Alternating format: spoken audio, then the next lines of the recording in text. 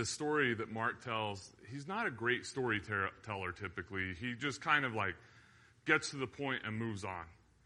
But in this one, he slows it down a little bit, like to the point where he even tells us what the woman who has been bleeding basically since she hit puberty, like what she's thinking. He doesn't do that often. This woman is part of a giant crowd of people. Like, it's not a hard story to imagine. It's not hard to picture Jesus coming across on a boat and pulling into like the port, essentially. It's a lake. It's not like a giant sea. So they saw them coming. I don't know if they were rowing or if there was a small sail on the boat helping them. But they're pulling in probably where Peter and Andrew had been fishermen before. It's a place that's known to them. They pull their boat in. They jump out and tie it off. There are fish hanging and fishermen cleaning fish and probably cats scurrying around trying to find scraps to eat. There's probably a very visceral smell. Sweaty men, women trying to do some work to make some extra money. The cleaning of nets is happening, and they see Jesus approaching. So the crowds start to gather around. They had heard about this guy, the things he had been doing, the healings that had been taking place, the preaching he had been doing, the way he lived his life, and the way his disciples lived their lives. They had heard all about this. Somehow, somebody from the synagogue had gotten word to Jairus and Jairus' wife, who is unnamed, unfortunately, in the scriptures, that Jesus was coming. And so Jairus, who's a leader in the synagogue, runs with other people to the crowd. And as Jesus gets out of the boat and starts walking, the crowds swarm around him. It's not hard to imagine being part of that crowd. It's not hard to imagine being one of Jesus' disciples in that moment, because we've all been in crowds like that where you're kind of having to do this walk, pardon me. And then maybe have you ever had the experience of like holding on to someone's hand, like a little person's hand as you're going through a crowd like that, and you're just like gripping so tight because you're afraid you're going to lose them? When I was, like second grade, third grade, second grade probably, my family took us to, my mom and dad took my brother and I to Disneyland, and my brother and I look a lot alike now. If you ever are at Target or somewhere and you see me and I don't say hi, it's him, not me. And my mom and dad fortunately dressed us the same on this particular day. We could have likely passed as twins. And my dad and my brother left to go to the restroom, and I was delayed and slow as typical and decided to go afterwards, and I lost them. I couldn't find them. And my parents had said, hey, if you get lost, find somebody who works there and tell them you're lost. You know, it was the 80s, like we weren't as afraid of kidnapping, I guess. And so find someone who works there and tell them you're lost and they'll help you. And so I went and found this person, and he like stood up and he saw my brother who looked like me and was dressed like me and helped me get back to my parents. But I can only imagine the fear that they had because of the fear that I had. And now that I'm a parent, it's even easier to understand. But those crowds like that are scary, especially when you're holding on to something precious, afraid that you're going to lose it. And part of the crowd was a woman who had been hemorrhaging from that's the scriptural term, hemorrhaging from the time that she hit puberty. Which meant a few things for her. One, it was very unlikely that she could get pregnant, which meant that nobody was going to want to marry her, because the way that like people gained reputation and also gained money was by having children, and so she couldn't get pregnant, so she wasn't worth much to any man. And also, religiously, that meant that she was unclean, like couldn't be touched, shouldn't even be part of that crowd. And in the midst of her, like shuffling her way in the crowd, just trying to get close to him, to touch him, hoping and praying that even touching him might do something to help her. Because if she admitted who she was and what was happening in her life, oh man, it would be like having full-on COVID-19 and sitting in this church and singing as loud as you could They thought she was contagious, and that whatever made her unclean would be spread to them. So she had to be sneaky about it. And in the midst of her sneakiness, Jairus, a powerful man, somehow makes his way through the crowd to Jesus and falls at Jesus' feet, probably kissing the ground in front of his feet, begging him, "My daughter is dying. Please help. Please help."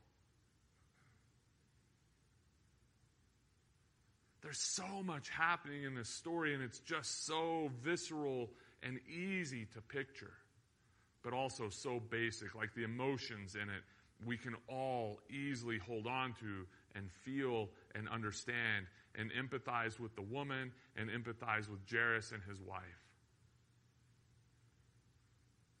And two things happen that just break my heart and heal my heart almost simultaneously. The first is she gets close to him and she touches the hem of his garment and is healed. Now, I don't know how he felt, what's that mean for power to leave his body? It's all kind of Marvel comic bookish to me, and I don't know what to think about all of that. But somehow Jesus knows this happened, and she feels the healing happening in her body, and he wants to know, who touched me? And the disciples are like, have you looked around? Everybody is touching you. There's no way to walk through this crowd without bumping into people. So just chill out a little bit, Jesus. But Jesus doesn't. He wants to know. And so the woman comes to him, falls in front of him, and the scripture says that she tells the whole truth.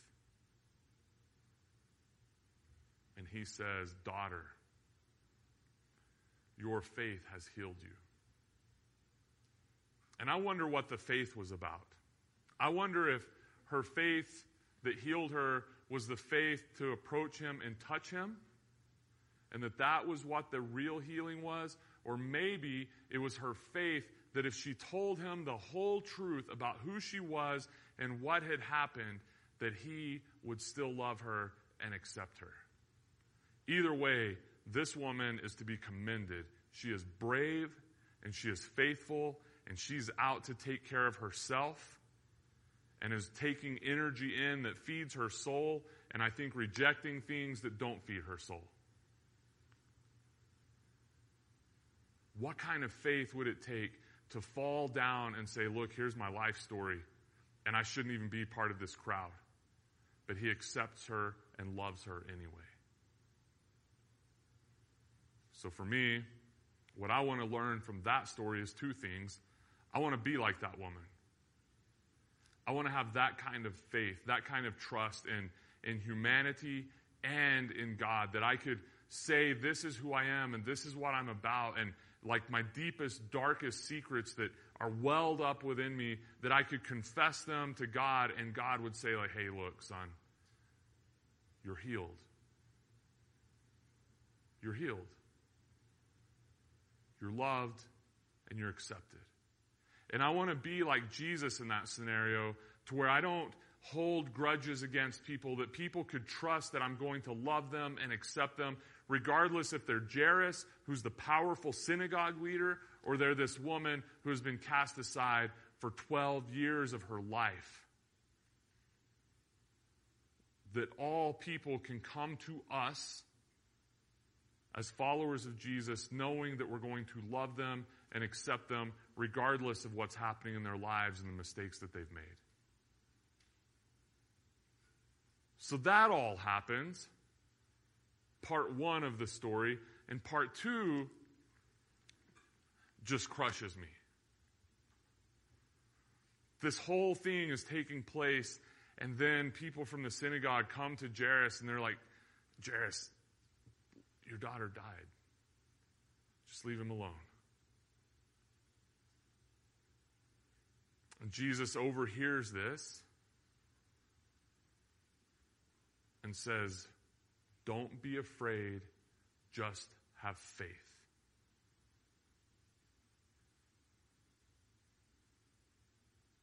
So much easier said than done.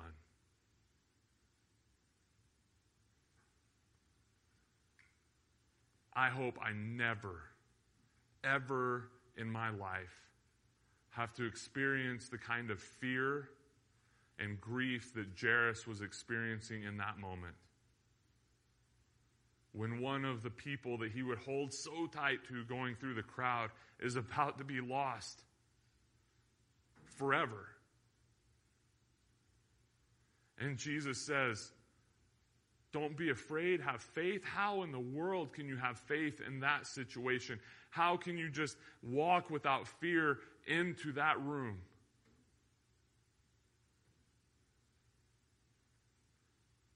So Jesus and a few of his disciples go to Jairus' house, and he walks in, and people are deep in their grief. They're crying, they're wailing, they're trying to console one another. And Jesus walks in and says, hey, everybody, calm down. She's just asleep. And they laugh at him, and he kicks them out of the house. Then he goes with the mom and the dad and two of his disciples into her room. I would imagine that Jairus, seeing his daughter for the first time in that state, falls to his knees. I can imagine that he's holding on to her.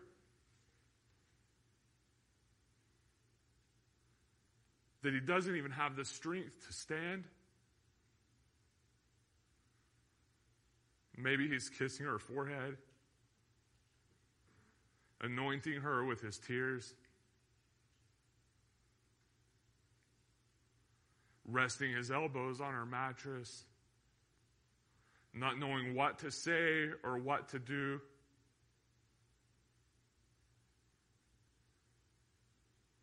Because the grief of the situation is just overwhelming.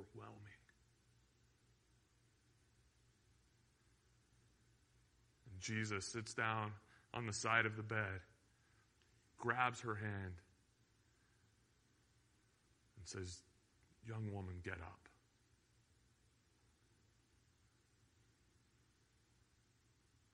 And she gets up, and he says to the mom and dad, go get her some cinnamon Toast Crunch. She's hungry.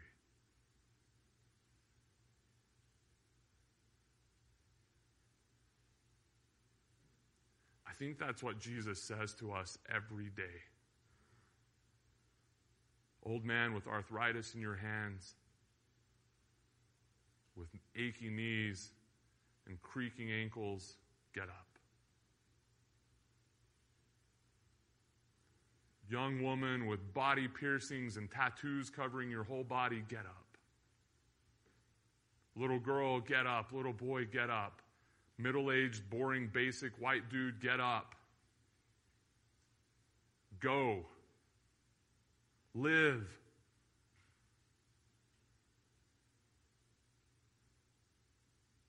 The call to all of us is get up and live. Don't let the things of death drag us down. I think the whole story of Jesus is that.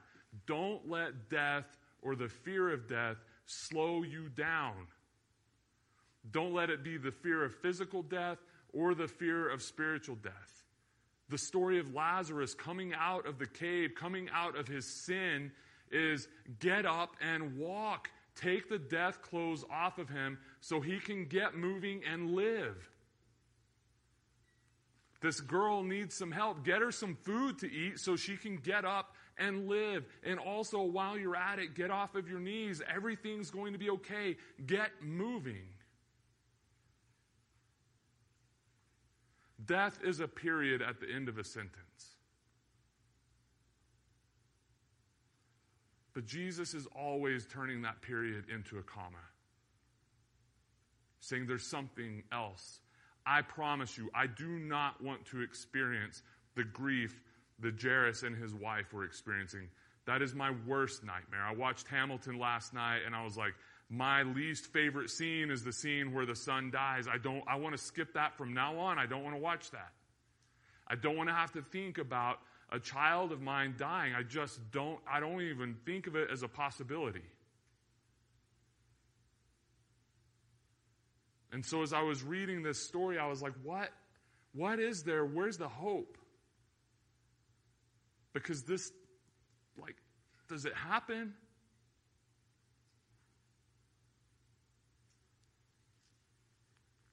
But what happens is life.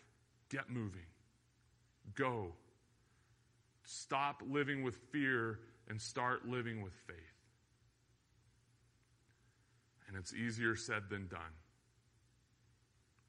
which is why we need a community of people to help us live in faith and not in fear. In the name of our Creator, Redeemer, and Sustainer.